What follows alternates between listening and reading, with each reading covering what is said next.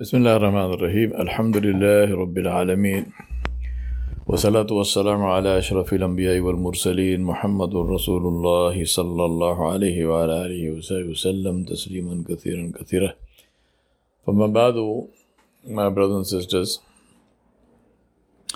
a friend of mine asked me to suggest a structure for the day, how to structure your time. One of my most emphatic pieces of advice from my own life is that structure beats talent every single time. Structure beats talent every single time. Structure is what helps talent to get ahead. You can be the most talented person in the world, but if you do not have structure in your life, if you are not working to a schedule, if you do not have a clear goal, if you do not have determination to do whatever it takes to succeed, you will not succeed, no matter how much talent you have. And this is one of the strange paradoxes, and quite a tragic paradox if you ask me, that a lot of talented people really they lead mediocre lives and they have mediocre results. Again, not because they didn't have the talent, but because they didn't have the discipline, they didn't have the structure. So as the saying goes, every one of us must suffer from one of two pains. We must suffer from one of two pains: the pain of discipline or the pain of regret. The pain of discipline or the pain of regret. I have spoken of this before, and I'm sure you must have heard it. The pain of discipline is temporary. And after that, you start loving that structured life. The pain of regret is never ending. And the worst part of the pain of regret is that you can't do anything about it to change that situation. You have to live with that regret until your end.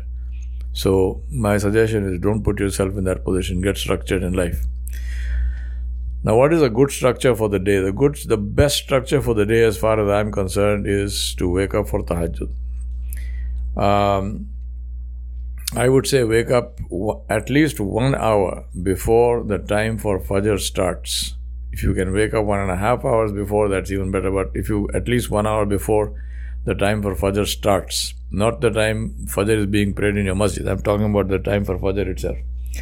So look up the time for Fajr and set an alarm for 1 hour before that time. Now, obviously, when you do that, it means that you have to structure the rest of your day to ensure that you sleep early enough to be able to get up.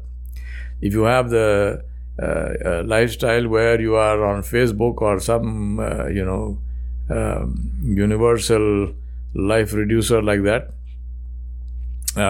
then you are not going to be able to get up for tahajjud. So this is the whole point of structure.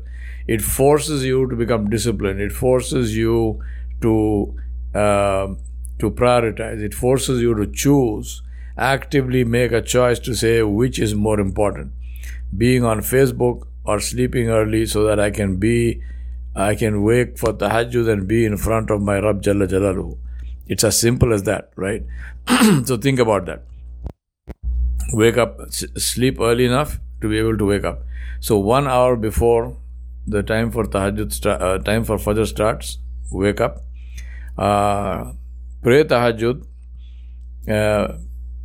There's no end to the number of rakat you can pray. Nabi Sallallahu Alaihi Wasallam used to pray 8. You can pray 8, you can pray less, you can pray more, as you wish. And then read at least one juz of Quran. So one sipara of Quran. Read that. So pray tahajjud. Make all the dua in the world you want to make, because that is the time for dua. This is the time when Allah subhanahu wa ta'ala descends to the first heaven in a manner that suits His majesty and grace, and Allah subhanahu wa ta'ala announces. The announcement is made to say, who is there who wants something from me? Let him ask. Who is there who needs or seeks my protection, let him seek protection. Who is there who wants my help, let him ask for help, right?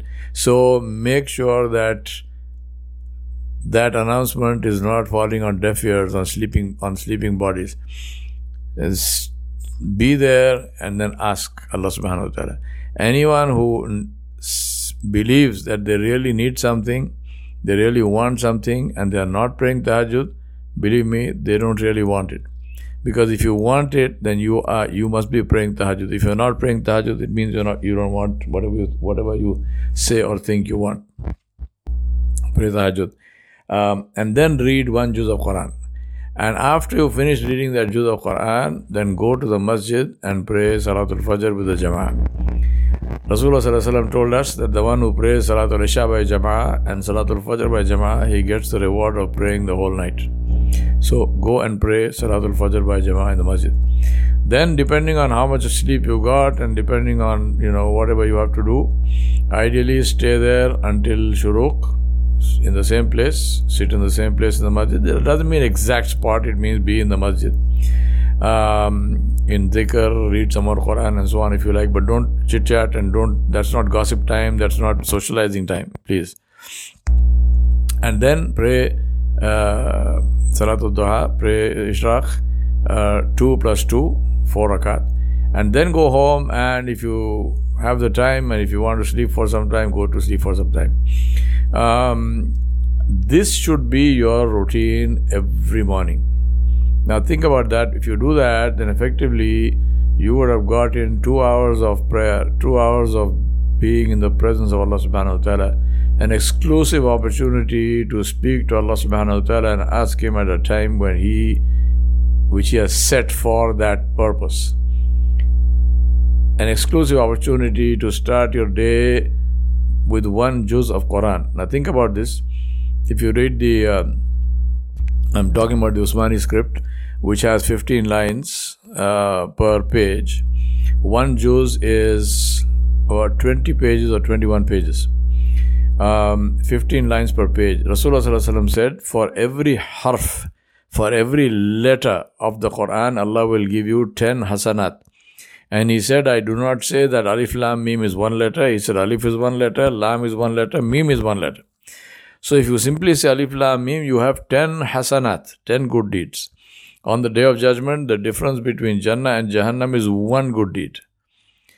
You will have 10 simply by reading Alif Lam Mim. Now think about that. You begin your day, and those of you who have the patience or the desire, open a page randomly and count the number of huruf. I'm talking about letters, right? Not words. Count the number of huruf, the number of letters, multiply by 10, and that is the reward that Allah subhanahu wa ta'ala will give you when you read that one complete page of the Quran. Multiply that by 21, and you have got one juz of Quran. This is your beginning of the day, and we haven't even talked about the reward for tahajjud. We haven't talked about the reward for praying Salat of Fajr by Jama'ah. As I said, one of the rewards of it, and that's not the only reward, one of the rewards of it is that you will get the reward of worshipping for the whole night. This should be how the day begins. Then, what is very important is, now you say, okay, I've done that, now what do I do? Fundamental rule, eat 1/3 of what you now eat and exercise 3 times what you now exercise. I've spoken about that in detail. I think today is for the reminder, so I won't go there. But this is the fundamental rule. Eat 1/3 of what you eat and exercise 3 times what you exercise. And don't worry about people telling you, oh, but you see, you must need enough nutrition. Believe me, we get more nutrition than we ever will need. We get plenty of nutrition. So don't worry about that. So all that is foolishness, trying to, make excuses to overeat and become obese and fat.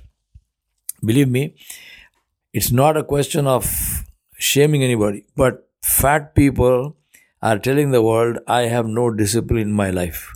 I cannot control myself.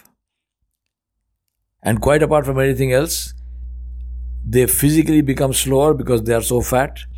their tahara becomes highly doubtful depending on how fat they are, whether they can reach all the places to clean and so on and so forth is a matter of doubt. Most fat people, most obese people will never get a good job.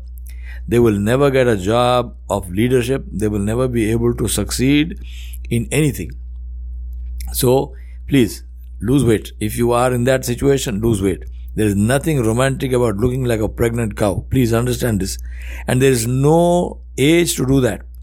There's no age to do that. I'm speaking from experience. There's no age to do that. And the only thing that is required is for you to be serious about it. If you say, I want to change, that's all that is needed. I want to change. Nothing else. Just seriously. And then do it. You can stand at the bottom of a staircase and visualize being on top of the staircase until you are blue in the face, but you will still be at the bottom of the staircase until you take the first step.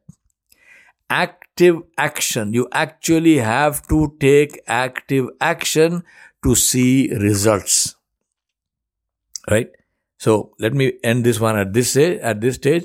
More later, inshallah. Wa sallallahu ala nabiyil kareem wa ala alihi wa sahbihi ajma'in bi rahmatika ya arhamar rahimin.